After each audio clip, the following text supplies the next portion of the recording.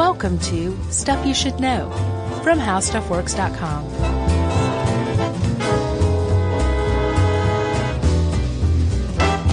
Hey, and welcome to the podcast. I'm Josh Clark. There's Charles W. Chuck Bryant, and there's Jerry Rowland. You put the three of us in the room together with some raw chicken and some old mop water, you got yourself stuff you should know. So gross. So actually, Chuck, before we get started, we have a very special guest here with us today, our good friend and colleague, Jack O'Brien. Yeah, so first of all, say hello, Jack. Hi, guys. Thanks for having me.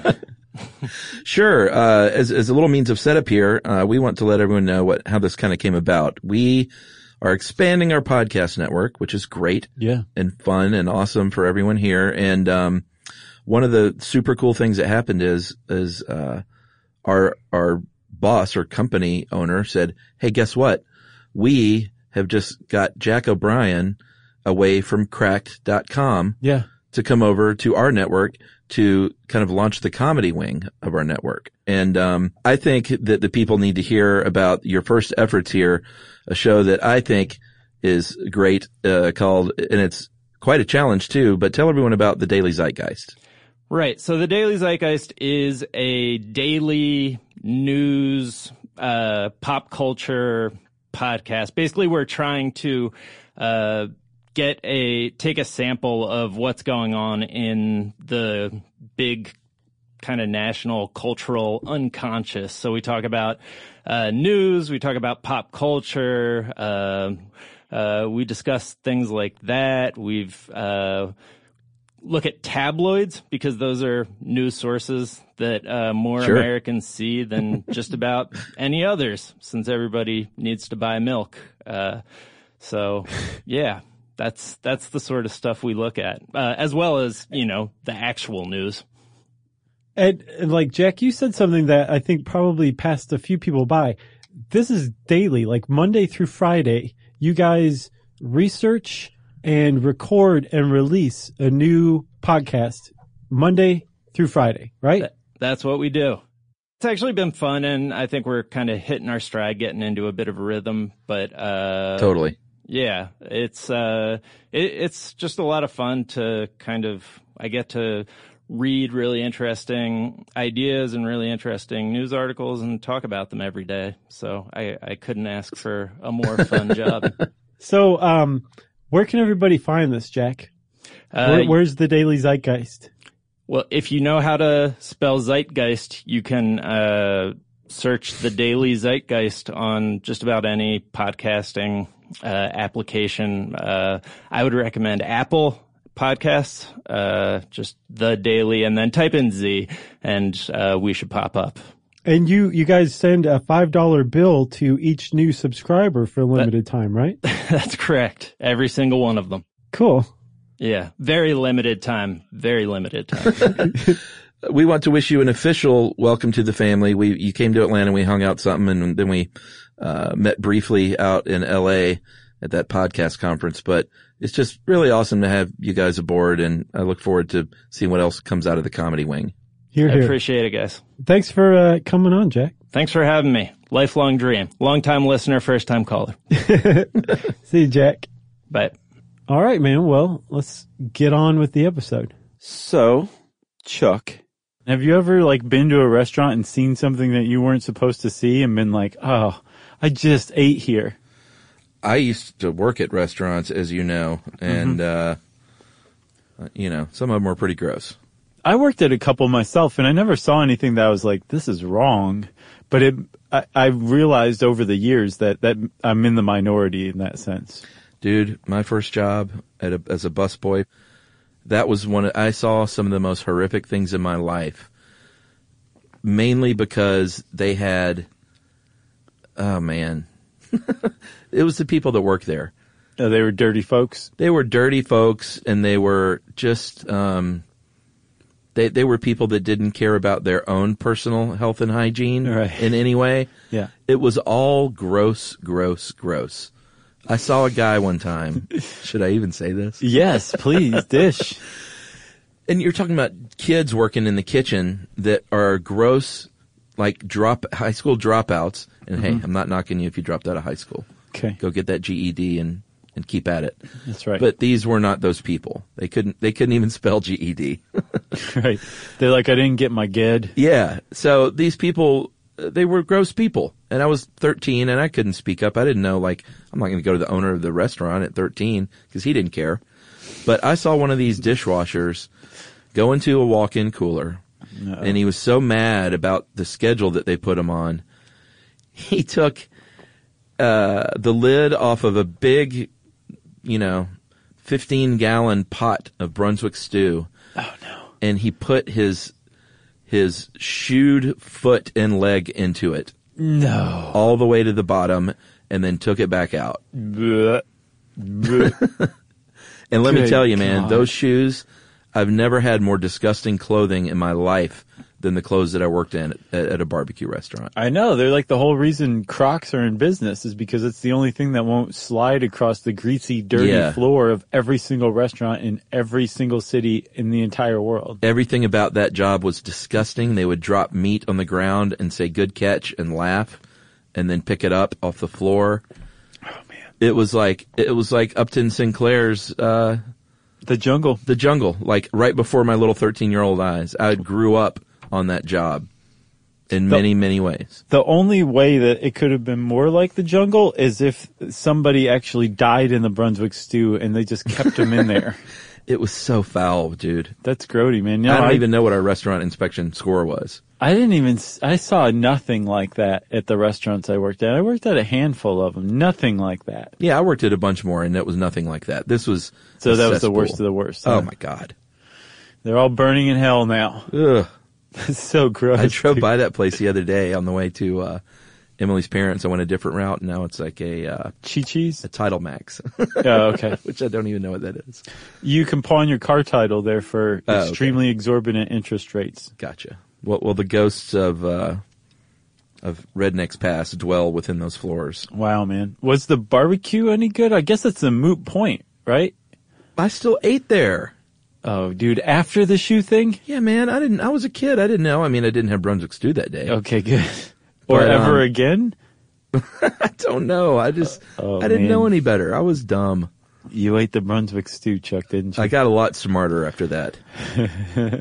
Well, I again, I've never seen anything in person, but I've been on the internet and seen things like that guy who peed in the coffee apparently every day. But I think that was at an office, not a restaurant. There's like this, laundry list of fingers being found in food. I saw an article, I think on like NPR or something. And it was like just basically the top 5 times fingers were found in food at restaurants. And it happens a lot. Yeah, and just quickly, I should say that I feel bad for restaurant owners sometimes, especially at places like that it's not like some nice kind of place in town. You can do all you can do, but you still can't account for some little jerk employee that's mad about something that wants to spit in someone's food on camera. Yeah. You know? Yep. You can't watch everyone 100% of the time. And that's usually what is a case like that, like this dumb dishwasher kid. He just goes in the walk-in and says, watch this. Right. And there's I saw, there's a case to be made then for not hiring young people. Yeah. You hire people who have built a background for themselves, like a career for themselves already. Those are called good restaurants. Right. That's the difference. Yeah, I guess that is the difference. So in a sense, it's very much the owner's fault for being a cheap bastard and hiring people who put their shoed foot in the Brunswick stew. Okay, so my point is this, Chuck, that the shoed foot, fingers in the at Arby's, like all these little things that are just horrible and horrific and disgusting would be vastly worse and vastly more frequent were it not for a lone group of people, the thin blue line between us and utter chaos when it comes to restaurants, the health inspector. Yeah, I'm so excited about this episode. Yeah, it's going to be a good one, man. Like, I don't know, when you sent it over, I was like, all right. But then I started reading, and it was interesting and awesome, and There's history to it. yeah, and one of these consumer advocacy shows that we love to do. We're doing our little our Ralph Nader impression. Man, I love that guy. Great American. He's the tops. So restaurant health inspectors are something of a newish invention. They're certainly not really old, because at least in the United States, it wasn't until that book you mentioned, The Jungle, was published in 1905, that people like really sat up and took notice, and Congress acted almost immediately, passed the Pure Food and Drug Act the next year. That's the impact that Upton Sinclair's The Jungle had. Yeah, rightfully so. And in the book, I mean, he went undercover. He was a muckraking journalist, God bless him. And he went undercover to basically just take notes on all the horrible things he saw in the meatpacking industry and slaughterhouses. And he chronicled all the inhumane things that he saw and the way the animals were treated. But he also saw the inhumane ways the workers were treated. But his book had this impact, and Congress actually acted, and they created the Pure Food and Drug Act. And one of the things that came out of that was what came to be known as the Food Code. And the Food Code is basically like, here are the things that you should be doing in your restaurant to prevent from running afoul of the law or creating foodborne illnesses. Yeah, and like previous to this, states were kind of taking care of their own health issues as best they could on their own. But then when that book came out, people were like, wait a minute, they're shipping meat across state lines, so the states aren't taking care of it themselves. Right. This meat's going out everywhere. So it became a federal thing to be regulated. And they made a federal case out of it. well, they did. And along with the Pure Food and Drug Act, very importantly, the Federal Meat Inspection Act was passed in that same year. And, cause I think everyone, I mean, even back then, like if you're grossed out in 1906, then, they weren't as sensitive as we are today. So there was some gnarly stuff going on. Dude. A guy falling into like a hot dog grinder? Come on. So the food code, the early food code that is, was sort of kind of the same stuff that we see today generally. We have refined everything over the years with science as to what's truly dangerous and not, and how it gets dangerous. But even back then, they were concerned about like proper meat storage and food storage and temperatures of things and the hygiene of employees and the premises themselves. Yeah, because, basically what constitutes good practices hasn't changed all that much. But to respond to changes that do come about, that do change best practices or our understanding of the science of like foodborne illnesses, the food code was republished every year starting in 1993. Every 2 years, they updated it and republished it. Yeah. And then in 2001, they moved it to 4 years. But that to me is like, that, friends, is the reason we pay taxes. Yeah. So that there are people who are going around finding out the most cutting edge understanding of how we get sick from foods at restaurants, and then also finding out the exact ways to prevent this from happening, publishing it into a book and distributing it to the states who then put it into practice. Yeah. It takes money to do this kind of thing, but that's why we pay taxes. And the next time somebody tells you that they don't care about government regulations and that we live in a nanny state, you remind them of what it would be like if they ate out at a restaurant without this kind of stuff. Yeah, those people. Right. We don't need government regulating stuff. All right, sir, then you will be eating eyeball. Right. You'll be eating human eyeball in your next Frankfurter. Right. I will feed it to you myself. So the food code today, just like that very first one back in 1934, is voluntary. It is not federal law.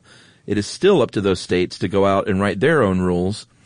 It aligns generally with the federal regulations and what the FDA recommends. And then it gets a little more confusing because when it comes down to actual restaurant inspections, there is no federal or state inspector that comes in there. It's the city or the county who is going to be carrying this out. And they work with the state and then in turn the federal government to kind of all be on the same page. Right, yeah. I think it's almost kind of like the government's the one who has the funding to go actually look around and survey and find the science and put these best practices out. But it's the county or the city where the rubber meets the road. That's or right. The shoe meets the pavement more like. Where the right? shoe meets the Brunswick stew. Gross. That's so rotten. Not the So Brunswick gross. stew. That's like one of the best things at a barbecue place. Let's take a break, shall we? Yeah. And I'm going to go brush my tongue with a toothbrush, Okay. and I'll be right back. All right.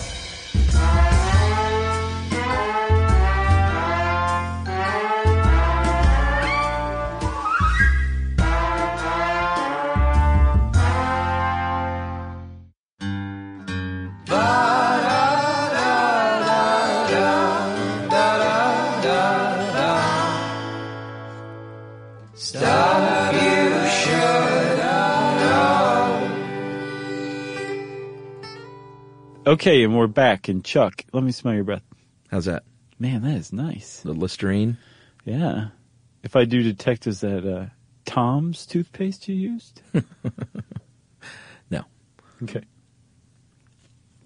What toothpaste do you use? I use, I'm using Crest right now.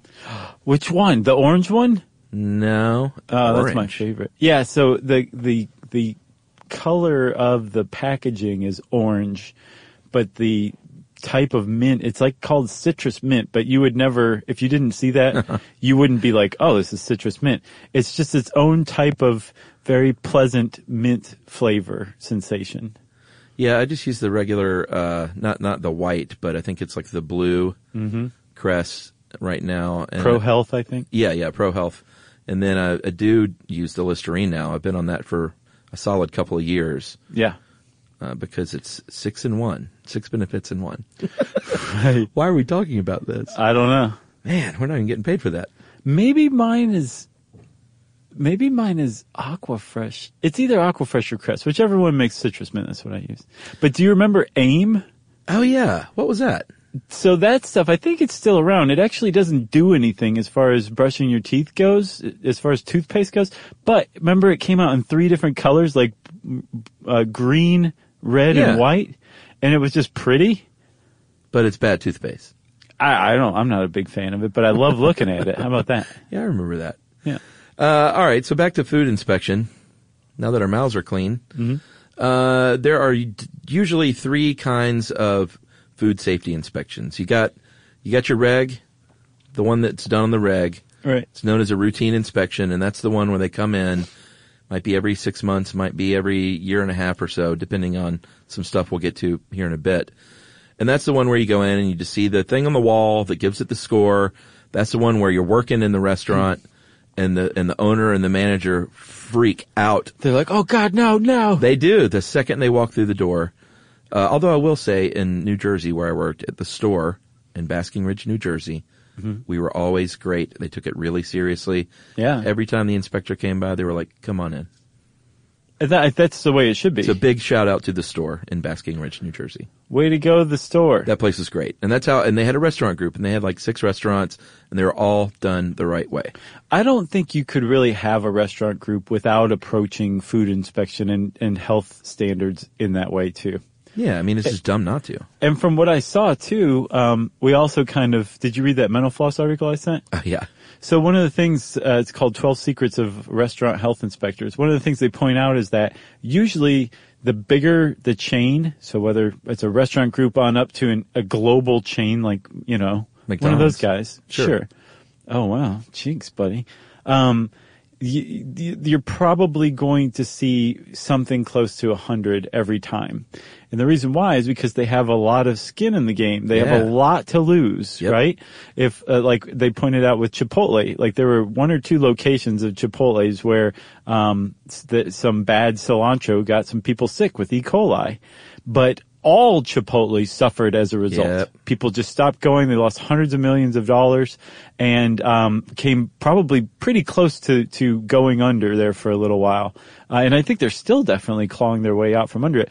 So they don't just rely on state, county, or city health inspectors. They do their own. They hire their own third parties to come in and carry out health inspections much more frequently than the government's doing, just to make sure that they're up to standards. Yeah, so your local fast food chain is more likely to be super clean than the mom and pop in theory, but in my opinion, you're also more likely going to find the kid in the kitchen that goes, "Hey, watch this." Yeah, it's definitely a trade-off. And that's it. Yeah, because it's definitely not to say that, mom and pop places are inherently unsafe. If it's a family business, you have just as much skin in the game as a global restaurant chain, because this is your family's livelihood. So you're going to take it seriously. So getting back, the other two types of inspections real quick, besides the routine, are the follow-up investigation, where they do say, like, all right, you need to fix these things. I'll be back next Thursday. Or I'll be back tomorrow, depending on what's going on. Right. Or I'll shut down your restaurant while you fix this stuff. It's so bad. And then there are inspections that are triggered by consumer complaints. Yes. That's the one where they use the bat signal, but instead of a bat, it's like a fork in the sky. And then the restaurant inspector swoops in and is like, I'm here, everybody, calm down. Yeah, so I mentioned that restaurants will be inspected maybe every 6 months, maybe every year, a year and a half. It's not willy-nilly. They are assessed a risk factor as an establishment by the county or the, whatever local municipality is carrying this out. Mm-hmm. And that has to do with a bunch of things. Sometimes it's the kind of food. Like if you're serving sushi, you might get inspected a little more. Sushi, because you're serving raw fish. I didn't say sushi that time, did I? No. Oh, no, that's Steve Brule. Sushi sandwich. Sushi sandwich. I thought it was my missing tooth. No. Or if you're cooking meat or whatever, raw meat, you might get inspected a little more than a deli that just has, pre-prepared meats and foods. Yeah, like those cold cuts are already cooked. It's not like they're serving you raw turkey slices. Like, it's already cooked. They're just putting it together onto a sandwich. Yeah. That's a low risk restaurant, comparatively speaking. Yeah, always gets me, even though I love a gyro, is when I see the thing on the spit next to the heat lamp rotating around. Right. I always just think, how safe is that? I would guess if it's operating in the United States, safe enough. Okay. That's the whole point of restaurant inspectors, so that you don't have to ask that question, that you can look at that and say, somebody who knows what they're doing has inspected that and determined that is not a threat to my health. Maybe it just creeps me out to look at it. No, I'm with you. I understand. I also want to say there are some places where you go in and you're like, this is clearly in violation of some health codes. I have no idea how this place is allowed to stay like this, but it's still worth it. And I would direct you to Ann's Ghetto Burger. Oh, yeah. Right by your house. Yeah, that's just down the street. Yes. Have you had one? I've never had an Ann's because I thought that she left and it closed, but it's still going. Is she still running it? Do you know? I don't know. She had been threatening to retire for 20 years or something, but I knew she wanted to get bought out and didn't want to just close it down. So hopefully she was able to retire. That's my hope. But all I know is the Wall Street Journal said it was, I think, maybe the best hamburger in the United States. The Wall Street Journal ain't lying. Yes. But if you go there, that's like decades worth of grease just on the vent around the backsplash, like the stainless steel backsplash or whatever, splatter guard behind the griddle. And you're like, how did she get away with that? And then you take a bite of it and you're like, oh, because it matters not at all compared to this burger. Well, maybe she is compliant, because that is the second risk factor involved with how often you're going to get inspected, which is, do you have a list of complaints or a record of violations on your record? Yeah. Then you're going to be on their frequent visitor list. Right. Yeah. And especially if you've ever been the source of a foodborne illness, you're a high risk automatically. Yeah, probably permanently. Yeah, I would think so. And depending on where you are, like you're going to get lots of visits after that. Like that's probably, aside from maybe people getting shot in your restaurant, a foodborne illness is probably the worst thing that can happen in your restaurant. Yeah. I would guess. And whether you're a new restaurant, well, if you're a new restaurant in particular, I should say, I think the standard is that depending on where you fall as far as what kind of restaurant you are, whether you're a deli serving cold cuts or a sushi place serving raw seafood, you're assigned like an initial risk assessment. And then depending on that risk assessment, if you're a sushi place, say they're going to come visit every 3 months for the first year. Or if you're a deli, they might come once every year and a half.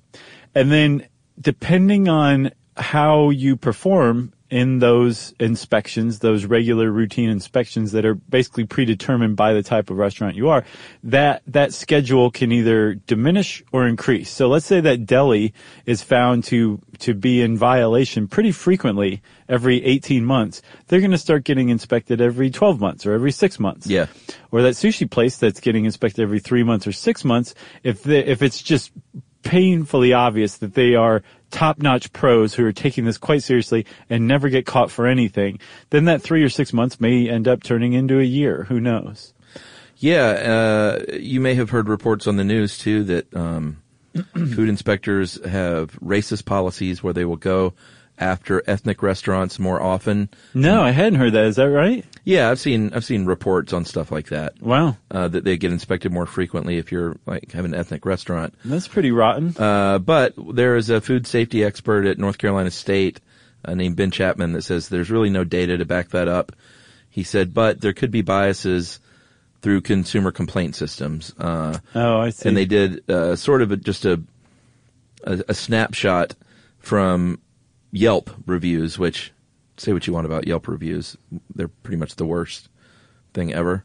Right. But if you look at Yelp reviews, you do a search for food poisoning, and close to 70% of the time they were ethnic restaurants where people complained about food poisoning. So I see. This food is weird. it is possible I don't recognize it. that some bias comes in through that. But that makes sense then, Chuck. Like if Yelp is a proxy for the number of times somebody might call in a complaint, that's one of the ways that a food inspector goes out to inspect a restaurant is when somebody, the public, calls and says something or complains.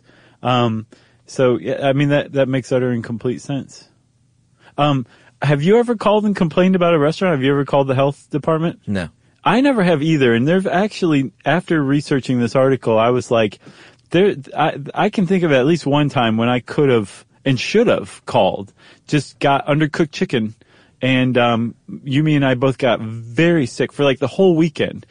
And I kept calling this place like, what are you guys going to do about this? You have to do something. And, they just got less and less interested the more frequently I called them. By like the fourth or fifth time, I was like, we're still suffering. I just wanted to let you know we're laying around throwing up. Wow. And they didn't do anything about it. There was no, we're sorry. I think they actually didn't believe me maybe. But now that I've read this, I'm like, I totally should have called the health department on those guys. What city was this? It was in Atlanta. I think I remember that actually.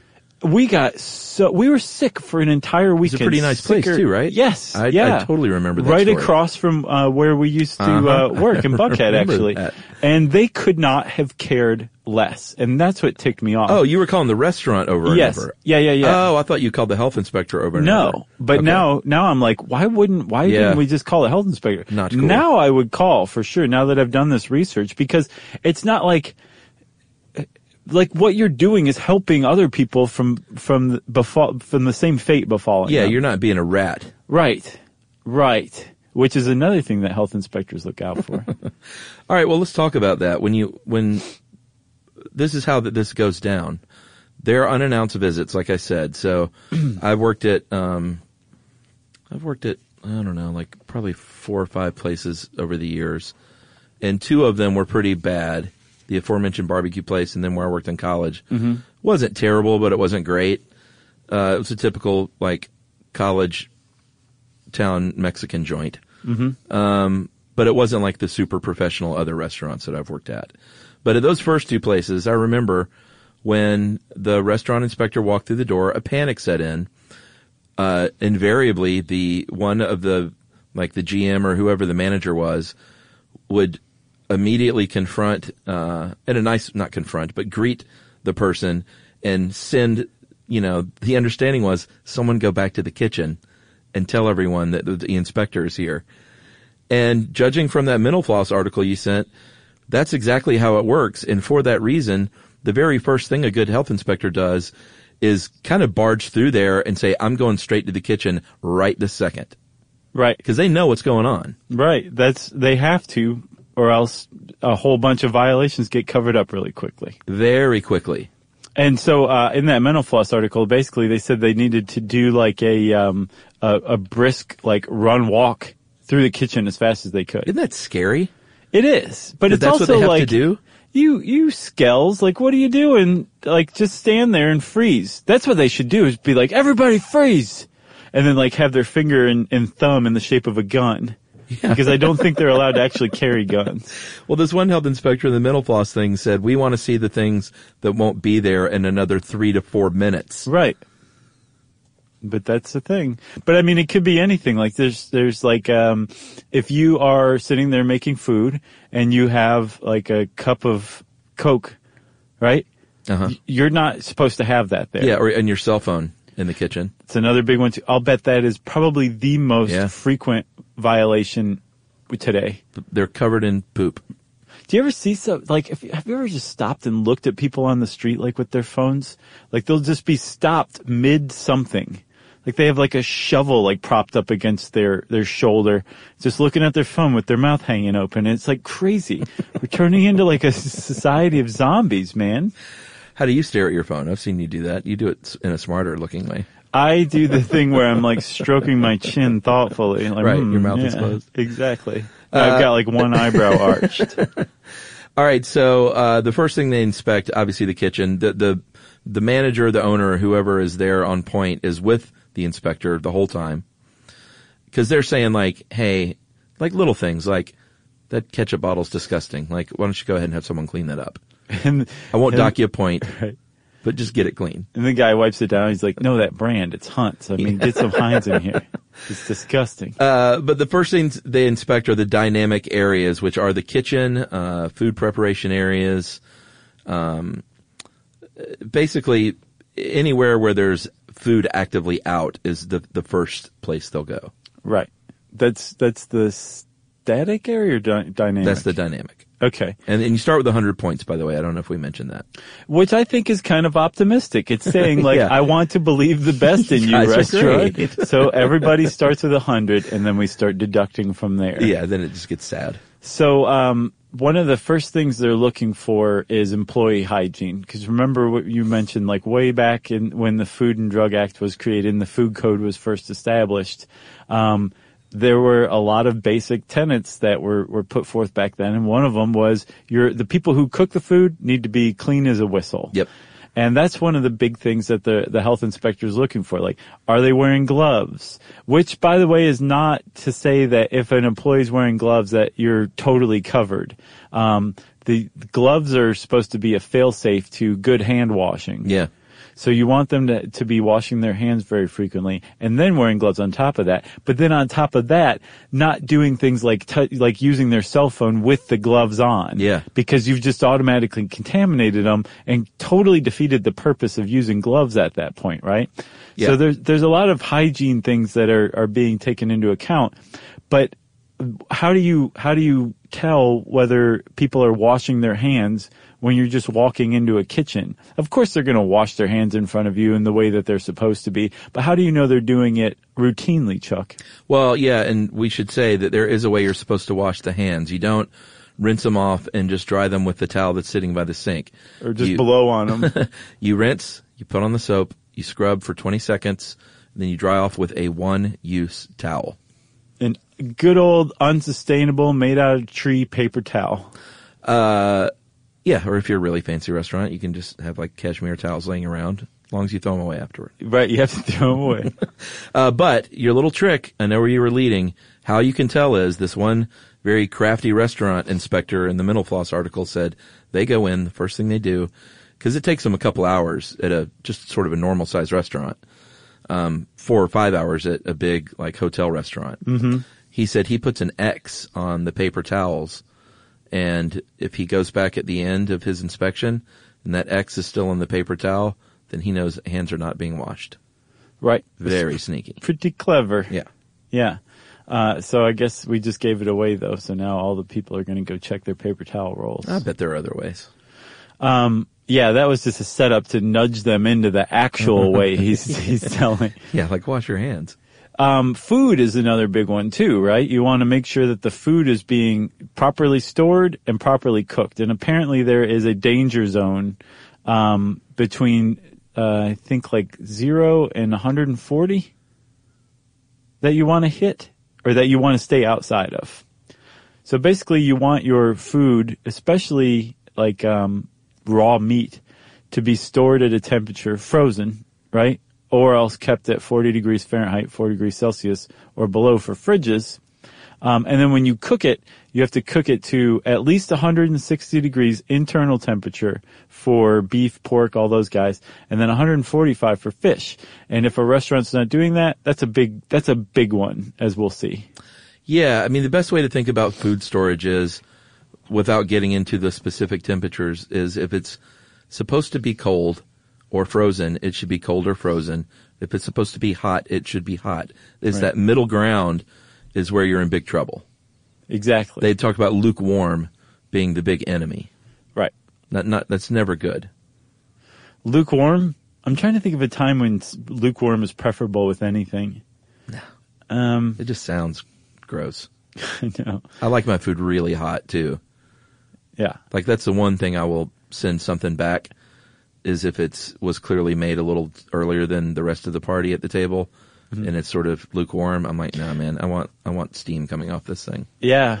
Yeah, that's So they throw it in the microwave. Yeah, they do. And then they're like, oh, I guess you want a little spit on that too.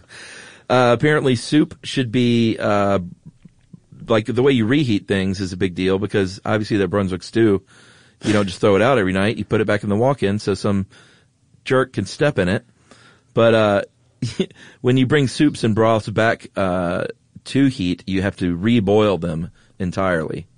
Right. From their refrigerated state. Which makes sense, but that's never very good for food. If it's already prepared, once you reboil it, that probably you're just going to want to throw that away then. Really? Yeah, man, it toughens everything up, or else it overcooks it. It's already been cooked once, so when you bring it to a boil, you're really cooking it again. And for foodborne illnesses, that's a good way to treat it, but it doesn't necessarily make for the most appetizing food. All right. I don't know if I agree with that, but that's all right. That's what I'm going with. Frozen meat, you don't just say, hey, Jimmy, throw that frozen bird out on the table and leave it there till this evening. Right. But you don't just leave food out to thaw. There are proper ways of thawing and bringing things back to the correct temperature. Right. And then so let's say you have a place where you're cutting up that thawed chicken that was properly thawed. And then you set the knife down and somebody else picks it up and they start cutting lettuce with it. That's cross-contamination. That is extremely dangerous. Yeah. Because, as you know, very few people cook their lettuce before they eat it in a salad. It's raw. And so now it has raw chicken juice on the lettuce that you're eating raw and uncooked, and you can die from that. So cross-contamination is a big one they look for. They also, it can be a little more simple, like with something like silverware. From what I saw, if the silverware is dirty or smudgy, that is a big problem, because that means usually that the whole kitchen is dirty. There's a lot of, that's like a big red flag that apparently health inspectors will tell you, that if the silverware is dirty, it usually is indicative of just a dirty restaurant in general. Yeah. And I've always heard, I don't know if it's an urban legend or not, but you know, like the plastic soda cups that like a lot of restaurants will have? Mm-hmm. Have you ever heard that it's not possible for them to get to the temperature needed to kill any bacteria on them because they'll melt otherwise. I've not so heard that. When you drink out of them, they've not really been sanitized from before. I have not heard that, but as someone who has worked as a dishwasher, you don't say, well, I'm going to wash these things at this temperature. You just throw everything through there. Yeah, you don't have any choice in what temperature. It's all prescribed for you. You're just basically putting them on the tray and sliding them through, pulling the door down, and then it washes them, and you lift the door up and pull them out. Yes, and I will say one of my dreams, though, is to have one of those in my home. Those, I can't remember what they're called, but they are wonderful. It's pretty great. Yeah. It just washes everything like super fast. So that's the dynamic areas, right? Yes. There's also the static areas where it's things like, the dishwashing area actually apparently is a static area. It doesn't change very much. Where you store cleaning products, that kind of stuff. Uh-huh. I guess you get points deducted if your cleaning products or your toxic chemicals are not in their marked original package. Yeah, that's not good. Because they can be mistaken for oil and vinegar or something like that. Yeah, and they're going to check. The static areas include a lot of things that you don't think would even fall under the purview of a restaurant inspector. Mm-hmm. They're going to look at your HVAC systems and your vents and your smoke detectors. They're going to look at your dining room and the floors and the ceilings and your ceiling fans and your dumpster behind and your grease trap. Like, they look at everything. Right. Which is good. And another one that they take a look at that I think is probably a big problem for restaurants in a lot of ways are ice machines. There's a lot of parts to ice machines that are out of view. This thing scared me in Mental Floss now. That can grow mold pretty easy. Yeah. And not just the ice machine, right, where they're scooping ice out, which is another thing too. There better be an ice scoop, right? Yes. It can grow mold in the ice machine, but also those chutes where ice comes out of like a beverage dispenser. Yeah. Those are usually serviced by the company that makes the beverages that it's dispensing. Right. And so it would be up to that company to clean those out, which means that they get even less attention than the rest of the restaurant. So the next time you're getting ice out of a beverage dispenser, get your flashlight out of your pocket and look up there and see if you see any mold. And then just raise holy hell if you do. Yeah, and I'm not a big fan of the serve yourself soft drink stations anyway. Mm-hmm. For, out there with the public. I don't think the public should ever have access to something. That's why, that's not the reason, but buffets are just so gross and creepy. I haven't been to a buffet in, good Lord, I don't know, 20 years. Yeah, I know. But the thought of a buffet, I know they have the sneeze guard, but people scooping in and serving themselves their own food from a trough is so weird and gross and archaic that I can't believe people still do that. Well, I mean, also, even if you're using a spoon, a serving spoon to scoop something out. Which you are. So did the person before you, right? Uh-huh. And that means you're touching the same serving spoon and then going back and using your hands to go eat. So you just touched whatever the other person had on their hands, and now you're coming in contact with your mouth. It's a flawed system for sure. It is, because what you're saying is, I'm going to count on the 300 people that have eaten here today before me are all completely hygienic. All their hands have been washed. Yeah, Timothy Poop Hands isn't among them. No one did a single gross thing, like if a tater tot fell off the spoon, flicked it back in with their finger. No one did anything wrong at all. I just, no way. Not even at Whole Foods or someplace. Those are all gross to me. Oh, yeah. Whole Foods would count with that, too, huh? Although I do like a build-your-own-salad thing every once in a while. That's the exception. Good salad bar? Yeah. It's tough to turn down. I'm with you. Well, let's take a break, think a little more about salads, and we'll be right back.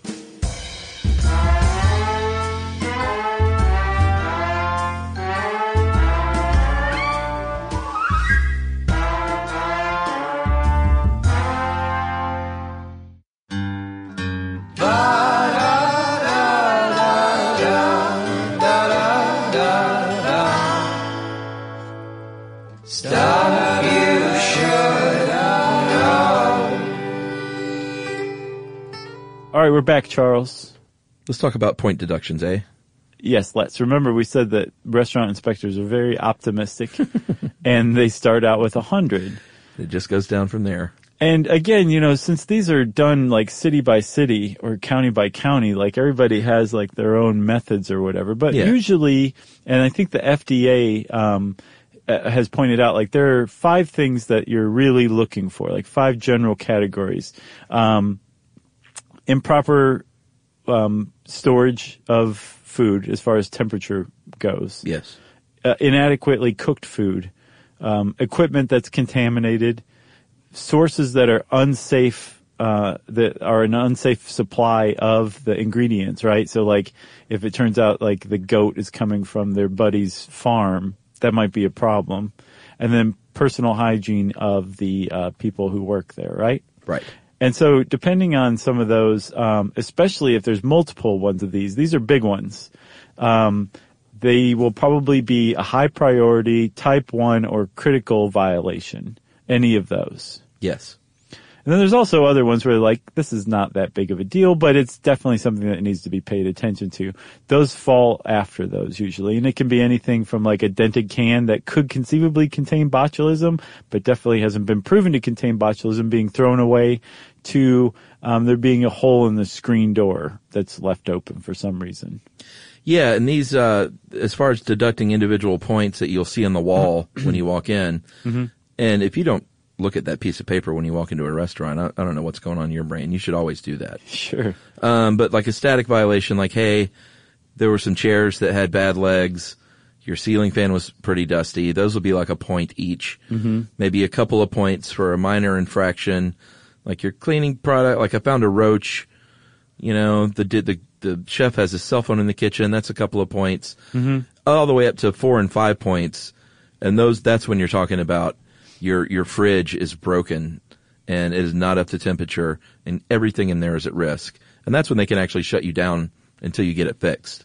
Yeah, I got the impression from this article that is it's a rarity, that the health inspector wants to err on the side of the restaurant staying open and solving everything as quickly as it can, while also its business not suffering unnecessarily. So if your restaurant gets shut down temporarily, like that violation was significant enough that people were at an immediate risk of getting sick from visiting your restaurant. Exactly. Yeah. It's a big deal, in other words. It's as big a deal as you would think. Yeah, but with those point deductions, if you go in and you see like a 72 on a restaurant score sheet, it's probably not 28 individual small violations. Right. There are probably some 4 and 5 pointers in there, and you should probably think about eating there. Or, it says in this article, you can go to the website and really break down, because those aren't for the public to necessarily be able to digest easily. But if you do look at them, if you can get close to them, you can actually look and see the little category for each thing. Sometimes it's behind the register. They may not like you poking around. Well, the health departments usually put them on the web these days. Yeah, that's what I'm saying. Like, you can investigate online. Okay. But in the restaurant itself, it is marked. It's, a bunch of tiny little letters and categories. And you can give it a look and, as long, I wouldn't spend too much time there. Like, just go by that initial score. And if you're really like, I got to see what those 18 points were deducted for, I would just turn around and walk out. Right, yeah. Especially if there's an identical place like right across the street. Yeah. But that is a pretty good point, because when you think about it, most people just see that big score prominently displayed, whether it's like an A or a B or a C or like a 85 or a 98 or whatever. And it's not really meant to be shorthand for the public. I guess it is in a way where it's like, hey buddy, you're really taking a gamble here at like 75. But when it's really high up, it does seem to be kind of an indicator, like this one's A-okay in my book. That's not really what the restaurant inspection report is supposed to be. It's supposed to be a lot more granular than that. And so to really tell whether you're running a risk at eating in a restaurant or not, you actually do have to go to the trouble of looking up what the violations were. And then even then, judging for yourself, because short of the health inspector deciding to shut the restaurant down and making the decision for you that you can't go there, they're not saying like, don't eat here. Like if it passes if it passes inspection enough to stay open, then as far as the county health department's concerned, it's good enough for you to be eating there, but that might not really jibe with your own definition. So to get that information, you have to go find out why points were deducted. Yeah, and you can't, it's either the Mental Floss or our own article point out that just because some place has a bad rating doesn't mean they haven't fixed things and it's fine now. And just because it has a great rating doesn't mean they're not in violation that day. These inspectors come every 6 months to a year for a couple of hours during a lunch shift, and it is a snapshot of what occurred on that day. Right. So there is no like fail safe for a consumer. You just gotta, do the best you can. Cross your fingers. Yeah, just roll the dice. That everything's okay in there. Or just cook at home and boil everything, including your lettuce. Ooh, boiled lettuce. Delicious. What? I'm just kidding. Oh. I didn't know if I was missing out on something. No. You got anything else on restaurant inspections? Just this one more little tidbit from Mental Floss that I thought was pretty great. Let's hear it. Is that this one restaurant inspector said that he can smell cockroaches in the air at this point. Yeah, that's a real problem with cockroaches, though, don't you think? To be able to smell, I guess it'd be an infestation is what he's smelling. He said you can walk in, take a deep breath, and he said it's kind of a nutty, oily smell that you, after years on the job, I can identify it. He's like, I still get hungry every time I smell it. I got a lot of roaches in my house right now, and it's really pissing me off. And it's a clean house, It's not gross. It's just this summer was just real kind of muggy and dank. Do you have a lot of cardboard boxes in your attic or basement? No, I don't know where they're coming from. Like we see them outside all over the place. So sure. Maybe it's that swale pond from the permaculture episode. Maybe.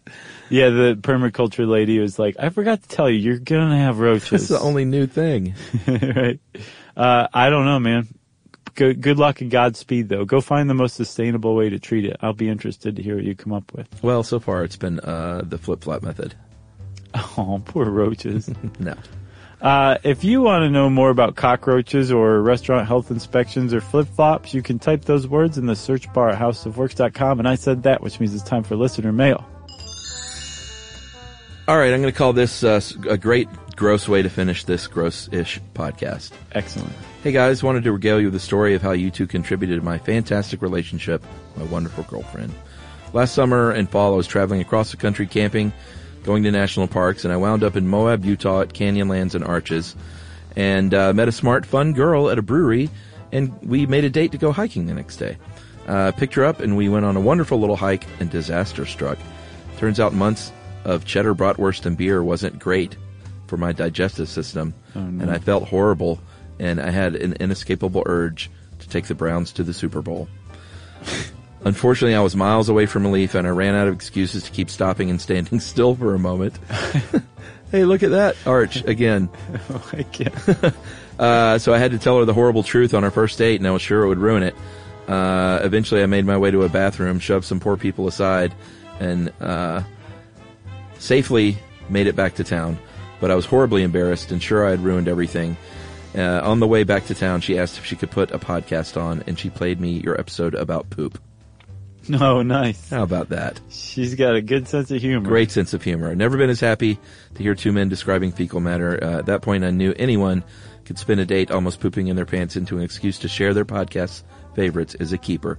We've been together over a year now, and we love listening to your new episodes while we hike and camp. And poop. And poop, I guess. They've got, remember the love seat, that Saturday Night Live commercial, where it was like the two toilets facing each other, so you could hold hands while you poop? Exactly.